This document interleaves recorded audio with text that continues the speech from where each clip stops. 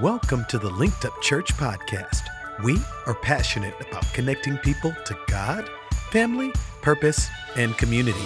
Today, Minister Johnny Walker comes with a power-packed message entitled, I Must. Get your pen and your pad ready.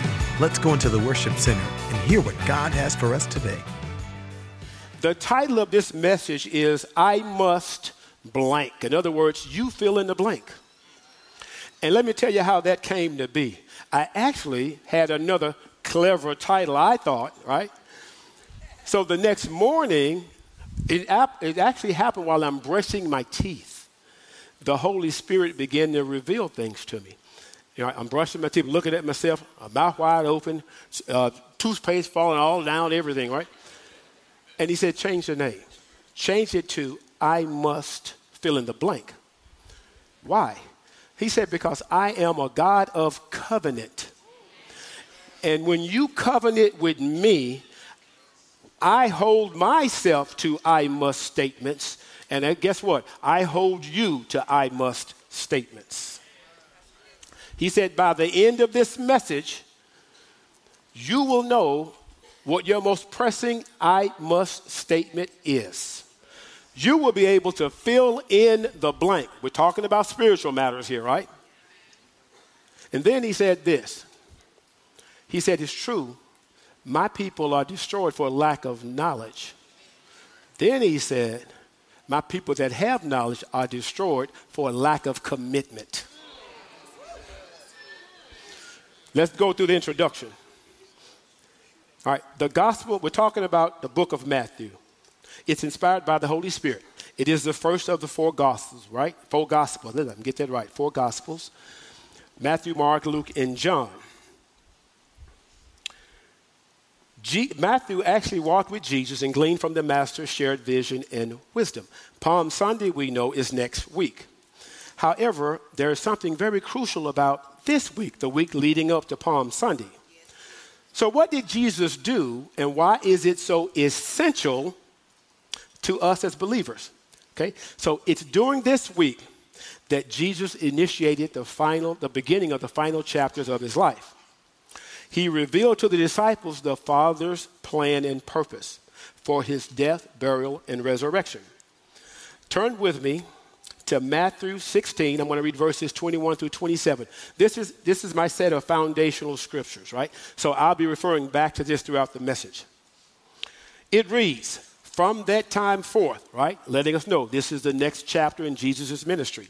From that time forth began Jesus to show unto his disciples how he must go unto Jerusalem.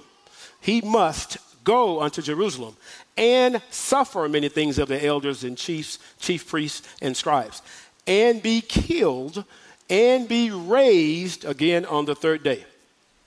Then Peter took him and began to rebuke him, saying, be it far from thee, Lord, this shall not be unto thee. But he turned and said unto Peter, get thee behind me, Satan. Thou art an offense unto me, for thou savorest not the things that be of God, but those that be of men. Then said Jesus unto his disciples, if any man will come after me, let him deny himself and take up his cross and follow me. There's a progression. There's a formula right there. For whosoever will save his life shall lose it, and whosoever will lose his life for my sake shall find it. For what is a man profited if he shall gain the whole world and lose his own soul? Or what shall a man give in exchange for his soul? Verse 27, for the Son of Man shall come in the glory of his Father with his angels, and then he shall reward every man according to his works. So here we witnessed Jesus' crucial declaration. He declares the Father's plan and purpose for his last days. Right? First, this is the first time that he reveals that the cross is where he will end up and what he will die on. He's pouring into his disciples. He's preparing them, right, for his impending death. Secondly, he shares the key formula for eternal life. Follow him, he said, right? Those who lose their life for his sake shall find it, right? Die to the world, die to yourself, die to the old man. Accept Jesus, follow him, and you shall have life eternal. And then lastly, he imparts what we all know or should know, undoubtedly what is the bedrock of Christianity, that is his resurrection. Without the resurrection, he would just have been a good teacher, right? A proficient professor. But we know that he was raised from the dead. Not only will he be raised, but he said that he will return on the third day. Right? Or he'll be raised on the third day, and after he will return. But when he returns, he'll return from his Father in glory, and he'll return with his angels.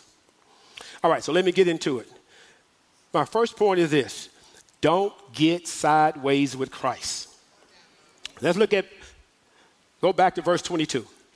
Then Peter, and I want you to look at how descriptive Matthew was. He said, then Peter took him, right, and began to rebuke him. So that's pretty detailed. So Peter grabbed Jesus, the Lord. Right? He didn't say, let's have a sidebar, Jesus. Let's go over here and talk, Jesus. He snatched him. All right? Now, it's plain to see that Peter had a heated disposition.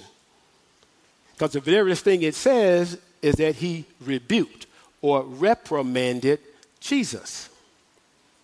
And we know Peter has that quick temper, right? Because a couple of weeks from now, he's going to slice off a soldier's ear. But I want you to look at the relationship, Peter to Jesus. Peter was a student, Jesus was the teacher, right? Peter was the pupil, Jesus was the master. It would have been highly inappropriate for a student to speak to the teacher or the master in this type of fashion, to contradict his master. So what happened? Well, the next thing we read is that Jesus turned to Peter and said, Satan, get thee behind. Well, they teach in Bible school that is the doctrine of double reference. In other words, where Jesus spoke to a visible being, being Peter, and simultaneously spoke to an invisible being, being Satan. We know Satan to be the accuser of the brethren. So this is what I believe happened. Satan rose up in Peter. When something rises up in you, God is love. And anything that rises up in you outside of love is not God. I want to make that distinction. So the enemy rose up in Peter and gave him an enlarged sense of contempt for Jesus. See, feeling a certain way is one thing, but when it manifests in us speaking, when it manifests in us touching, grabbing, snatching, and is outside the will of God, that's relinquishing to the devil. And I know y'all know what I'm talking about. You're looking at me funny. I know y'all know what I'm talking about. Because everybody know that person. Who is that person? That person that walks in and then you say, I don't know what it is about that person. Your flesh begins to crawl. Your blood begins to boil. Hair stands out on the back of your neck. They get on your last nerve and you want to set it off. Right? But now herein lies, that's all the bait from Satan. That's him rising up, right? And he wants you to manifest it in speech or in action. What you said is, well, I don't know why I don't like the person. Well, that's a clue. And let me say you something else. You might not know this. I may sound smart, but I looked it up. There are over 7 trillion, with a capital T, 7 trillion nerves in the human body. Now, for this person to get on your last nerve,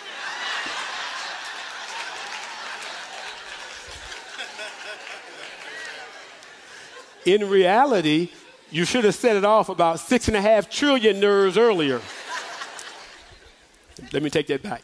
All right, I'm taking that back because I don't want somebody to tell Pastor Gregory, Minister Johnny said set it off. I ain't say set it off. Your I must statement is I must walk in love. I must walk in forgiveness. So how many of us really are like Peter, especially when things don't go our way? We get angry, we get upset, right? We get discouraged, and we always look to blame somebody else. The truth of the problem is between our ears. It's our thinking. We think that we are in control. We are never in control. And that is the reality. So Satan likes to piggyback off our emotions. Then we start to chip away at our trust in the Lord. And then it all erupts with overreaction. God is sovereign. He's our sovereign Lord, no doubt about that. He's the commander in chief, all right? And when we realize and accept him for that and accept that he is always in control, that is when we have freedom. It's the truth, right? The truth we know that will make us free. And the truth is that God is always in control. Turn with me to Psalms 24, verse 1. It reads, very familiar piece of scripture, the earth is the Lord's and the fullness thereof, the world, and they that dwell therein. Elon Musk invented the Tesla, right? Right? It belongs to him. Michael Dell invented Dell computers. They belong to him. Jeff Bezos created Amazon. Belongs to him. Well, guess what? God created the world. It belongs to him. So don't get sideways with Jesus. Let me move to the second point. Be moved by the ways of God. Let's look at verse 23, right? It says, but he turned, he being Jesus, and said to Peter, get thee behind, Satan, thou art in office unto me. Here we go. For thou savorest not the things that be of God, but those that be of men. Savors means to touch, taste, smell what is pleasant. So we see in this scripture that there are two ways of discernment which are in direct opposition of each other. The ways of man and the ways of God. Let's talk about the ways of man. Think about this. Who was Peter to question the plan of God? Just a man. Who are we to question the ways of the Father? We're just men and women. But as men and women, we are self-centered. As men or women, we're often controlled by what we see immediately surrounding us. The adversity, the circumstances, the situations, the problems that are swirling all around us. The Bible says walk by faith, but in reality, walk by faith, not by sight. But in reality, we walk by sight, not by faith. We got it backwards. Here's the point. Don't allow the short-sightedness of the situation to rob you of God's future glory for you. Don't allow the short-sightedness of the situation in the present to rob you of God's glory for your future. Turn with me to Proverbs 14:12. It reads this way. There is a way which seemeth right unto a man, but the end thereof are the ways of death. See, man may persuade himself to think that he knows what's right and what's wrong. He knows whom his body belongs to. He thinks it belongs to him.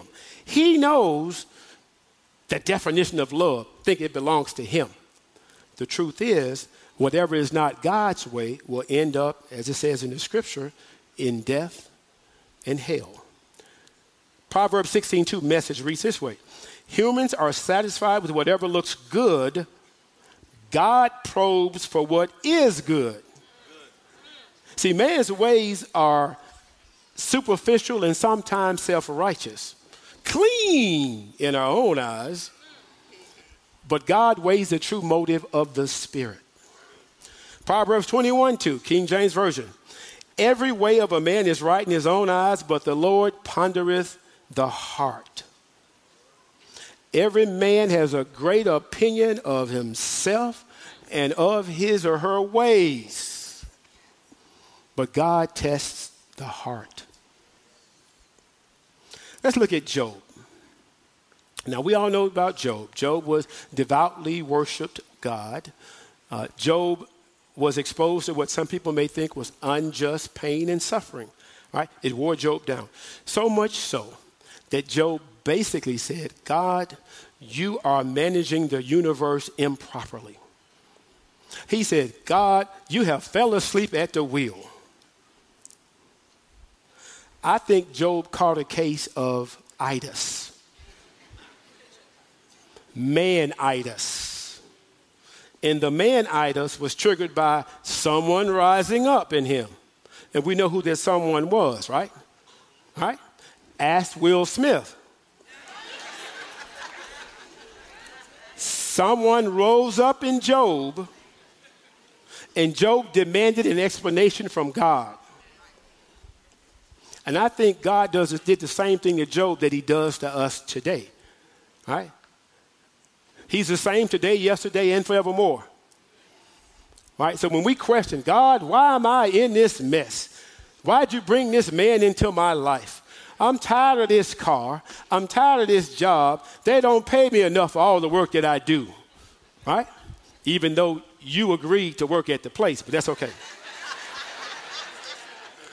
So I believe God is so cool, calm, and collected. So he says, okay, he's talking to all of us. He says, okay, get it all out. I'll wait till you get through. Are you finished? And then he gives his reply in Job 38, 4 through 11. Let's read it.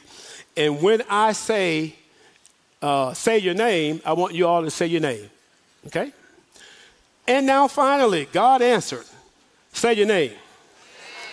From the eye of the violent storm. And he said, why do you confuse the issue? Why do you talk without knowing what you're talking about? Pull yourself together, say your name. Up on your feet, stand tall. I have some questions for you. And I want some straight answers. Where were you when I created the earth? Tell me, since you know so much, who decided on its size? Certainly you'll know that. Who came up with the blueprints and the measurements? How was its foundation poured, and who set the cornerstone? While the morning stars sang in chorus and all angels shouted praise, and who took charge of the ocean when it gushed forth like a baby from the womb? That was me, says God. I wrapped it in soft clouds and tucked it in safely at night. Then I made a playpen for it, a strong playpen so it couldn't run loose, and said, stay here, this is your place. Your wild tantrums are confined to this place. So God said, where were you? Think about it. Where were you when he spoke to your boss, gave you that assignment, and you left the job 5 minutes later than normal because he wanted you to avoid that alcoholic that would have T-boned you at that intersection? Where were you when he ordained that your organs should still properly work while you dead asleep? Where were you when he told the boss, give that person the promotion? You know you don't have a degree and you don't even look the part.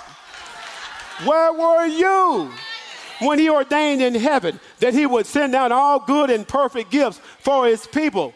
Where were you when he spoke through generations of your family and said, I want you born in the United States of America and not in a communist country? Where were you when he said, I'm sending down power to destroy yokes, remove burdens, break down strongholds? Where were you? Where were you when he told Jesus, commanded Jesus, go down to the depths, the bowels of hell, beat up that devil, and take keys to death, hell, and the grave? Where were you when he created grace, love, mercy, faith, long-suffering, gentleness, kindness, meekness, temperance? Where were you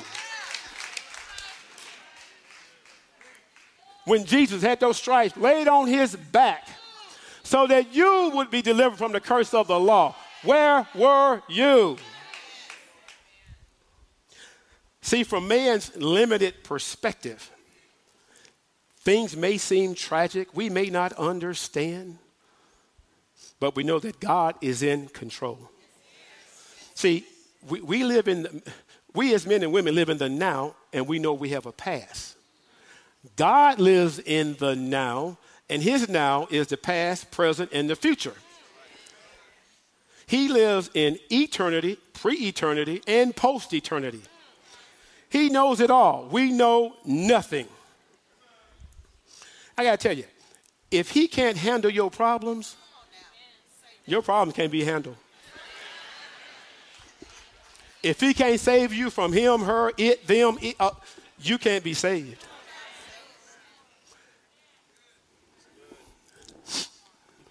If he can't give you a way out, there is no way out. If he can't save your marriage, if he can't stop those crazy kids from acting crazy, if he can't instill peace, if he can't encourage hope, if he can't deposit wisdom, if he can't illuminate direction, it can't be done. It is an inescapable reality that we are human. We don't see the big picture. We can't look around the corner. We have finite brains. We have a limited line of sight. And all our assessments are narrow. Who are we to question God's competency? Who are we to question God's evaluations? Who are we to question God's choices? Here's a news flash. You're not God. You might think you're all-knowing. Truth is, you know a little about a little and not a lot about a lot. Let's talk about the ways of God. See, man focuses on man. We focus on ourselves. Jesus focused on all of humanity. Look at what he said. I must go to Jerusalem. I must suffer. I must be killed, and I must be raised. Those are his I must statements. Who says that? I tell you who says that. Somebody that is committed. Anybody here want to say that? You must go to Powder Springs? You must go to Linked Up Church and you must be killed and you must? No. Jesus said that. Those are 4 dramatic statements. But in reality, Jesus says, no man takes my life. I have the power to lay it down. I have the power to take it back up. If I prayed to the Father and said, hey, send down 12 legions of angels, 144,000 angels show up on the spot just like that. So we know Jesus was willing to give his life for us. And he said, if any man will come after him, the man denies himself, take up his cross, and follow Jesus. To come after Jesus means to destroy and deny yourself. These are the prerequisites, basically, for immortality and eternal life. Take up your cross. Follow him. Awfully plain. God says those are your must statements. You must deny yourself. You must accept Jesus, and you must follow the cross if you want eternal life. Let's talk about gain. That's my third point. To gain Christ is a must. I gave 3 definitions for gain. Gain as a noun means resources or advantage acquired or increased. It means profit. Break it down to one word. Gain in the form of a verb means to win one side or to persuade. Interesting about persuade, though. Faith, the word faith in Greek is called pistos. And in its simplistic definition, it means to persuade. Gaining means to establish a specific relationship with. All right. So when you do something for gain, you're focusing on something you have to do. Have is synonymous with must. So we could say something like this. Something you must do or something you are compelled to do. Jesus was compelled to go to Jerusalem, to be killed, to suffer, and to die. I want to show you what Paul's must statement is. Turn with me to Philippians chapter 3, verses 5 through 8. All right, so when I begin reading this, Paul is giving us his pedigree, right? All the good and the bad of his past. 5 reads, circumcised the 8th day, and I'm sure he said it with an attitude. I'm of the stock of Israel. I'm of the tribe of Benjamin. I'm a Hebrew of Hebrews. Concerning the law, I'm a Pharisee. And concerning zeal, I persecuted the church. Concerning righteousness, which is the law, I'm blameless. But what things are gained to me, these I count as loss for Christ. Here we go, verse 8. Yet indeed I also count all things lost for the excellence of the knowledge of Christ Jesus, my Lord, for whom I have suffered the loss of all things, and I count them as rubbish, that I may gain Christ. To gain Christ means to have Christ as gain. All the things of the past, right? All the best and the worst in our past pale in comparison to the gain of Christ. Now, if you notice, Paul talked about the excellent knowledge of Christ. He didn't talk about mom and daddy's knowledge. He didn't talk about Pastor Greger's knowledge. He didn't talk about bootleg knowledge. He talked about revelation knowledge he received for himself. And because of that knowledge, this is an I must statement. I have forsaken all those gains in the past so that I may obtain Christ as my gain in the present. To gain Christ is not merely for the sake of seeing Christ. You must see him for the sake of gaining him. Remember, gaining means to establish a specific relationship with. Let me break this down so you really understand it. My wife, Diane, is a top-tier expert shopper. She rarely ever pays the full price for anything that she buys.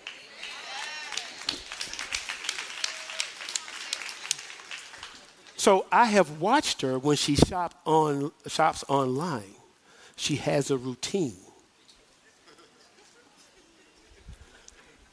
So what she'll do is she'll go through, say she's buying shoes. She'll go through all the pages of shoes.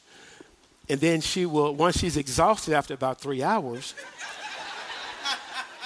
she has 30 shoes in her shopping cart. Okay? That's phase 1. Now she has to whittle down the 30 shoes in her shopping cart to 5. That's about another hour and a half. That ends phase 2. But get this, seeing the shoes is not having the shoes. So then she breaks it down to the most desirable pair. All right, another hour plus it takes 15, 20 minutes. This is the point. Seeing the shoes is not having the shoes. There is zero gain in not having. Get this. The shoes come at a cost. She must accept the cost to finally gain the shoes.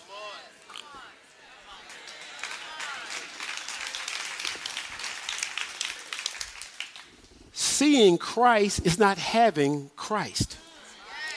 There is zero gain in not having.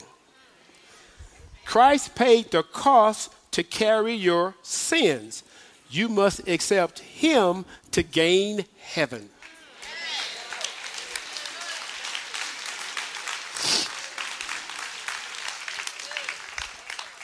See, for some of you, Christ is in your shopping cart. Hey. You have not said, yes, I accept you, I will follow you. You have not said, yes, you are my must. Remember we talked about that word persuade, right? Gain in the verb and also faith from the word pistis. There are other influences in your shopping cart trying to persuade you.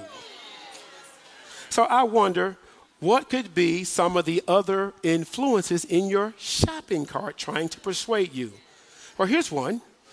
Jesus knows my heart. Of course he does. He's Jesus. But it's one thing for him to know your heart. It's a better thing for you to give him your heart.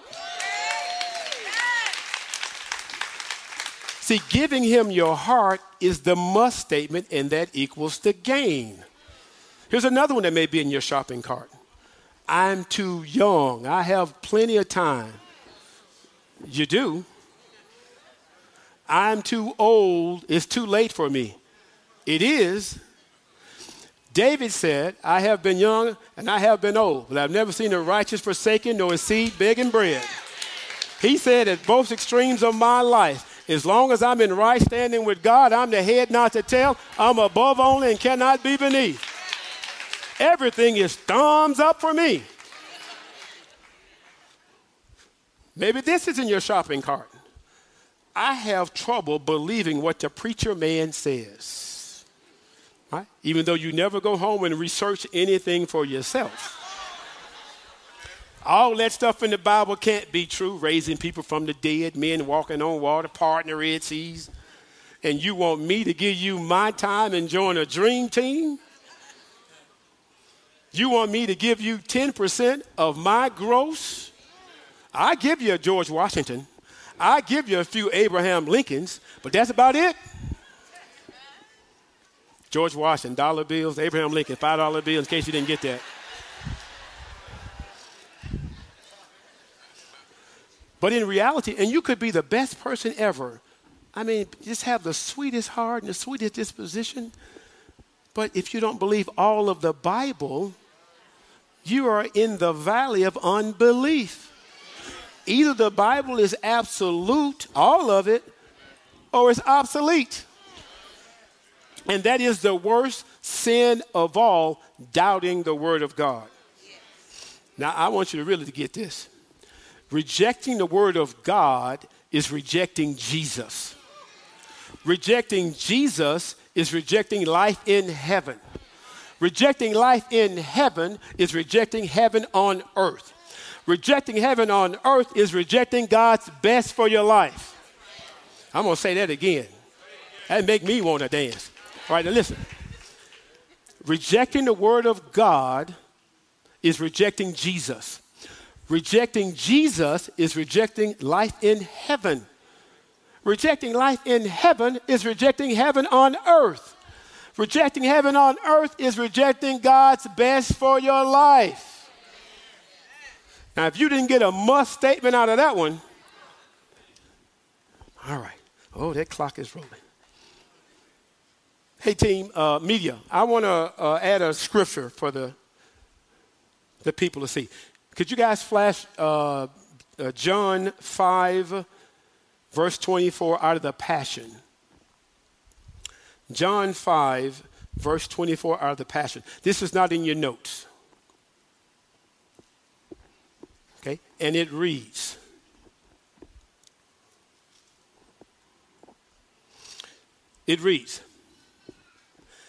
I speak to you in eternal truth.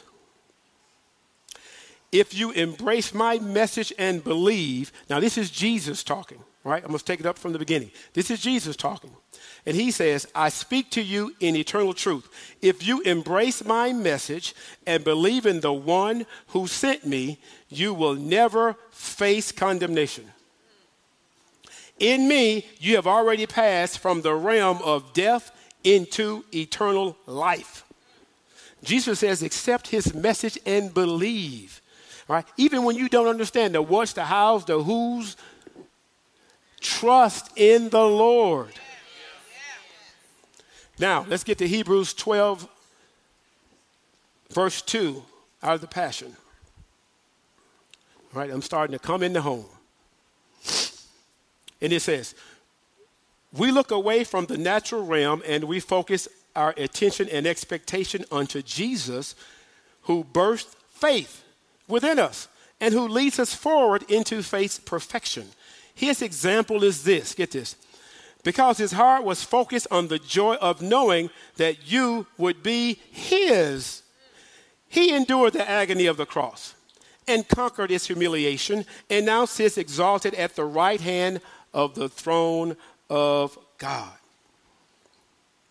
Jesus said, I must endure agony for you. I must conquer humiliation for you. His joy was putting you in a position to be a child of God, a child of the Most High. Jesus is willing to lay down his life so that we would lay down ours.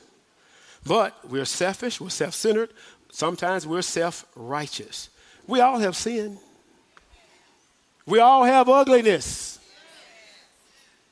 Yet Jesus said, I love you enough that I'll take your shame. I love you enough. I'll take your humiliation. I love you enough that I will take your agony. You can turn your back on him, but he said he'll never turn his back on you. You can walk away from him, but he said that he'll never walk away from you. Come on, Jesus. There is no mistake under God's Son that you cannot be forgiven for. And here's the beauty and the splendor of Jesus. You can come just like you are. Right? You don't have to change. You don't have to get better. You don't have to put on new clothes. Come as you are. Because there's no profit in the world. Right? Because you would have to give up or forfeit your soul. Jesus is your true, everlasting reward. That's why he's the truth, the life, and the way, right? He sticks closer than a brother, as we know. And you will be with him from this day through eternity. All right, now let me conclude. How do you react in the face of circumstance and suffering? What is your I must statement? How do you react when led by selfishness, self-centeredness, and self-righteousness? What is your I must statement? Lay down your cross and take up his. A God-centered man follows Christ, and because he follows Christ, he receives all the benefits of the kingdom of God. Here's my final statement. You cannot save yourself. Only Jesus can save you, and that's why he's called the Savior. Amen. Praise God. I trust that this message has touched your heart today. Listen, we don't claim to have all the answers, but we do know one answer, and his name is Jesus Christ. So if you don't have a personal relationship with him today, we want to invite you to do so.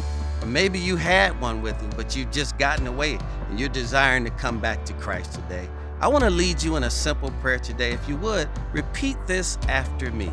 Put your hand over your heart and say these words. Say, Dear Heavenly Father, I believe that Jesus Christ is the Son of God. I believe that he died, rose from the grave, and he is alive right now. Lord Jesus, come into my heart and save me now. As a result of what I've confessed with my mouth and what I believe in my heart, I am right now born again and in right standing with God. In Jesus' name. Praise God. We are so excited for you. We believe that today is the first day of the rest of your life. Congratulations. We are so excited that you made the decision to get connected to God.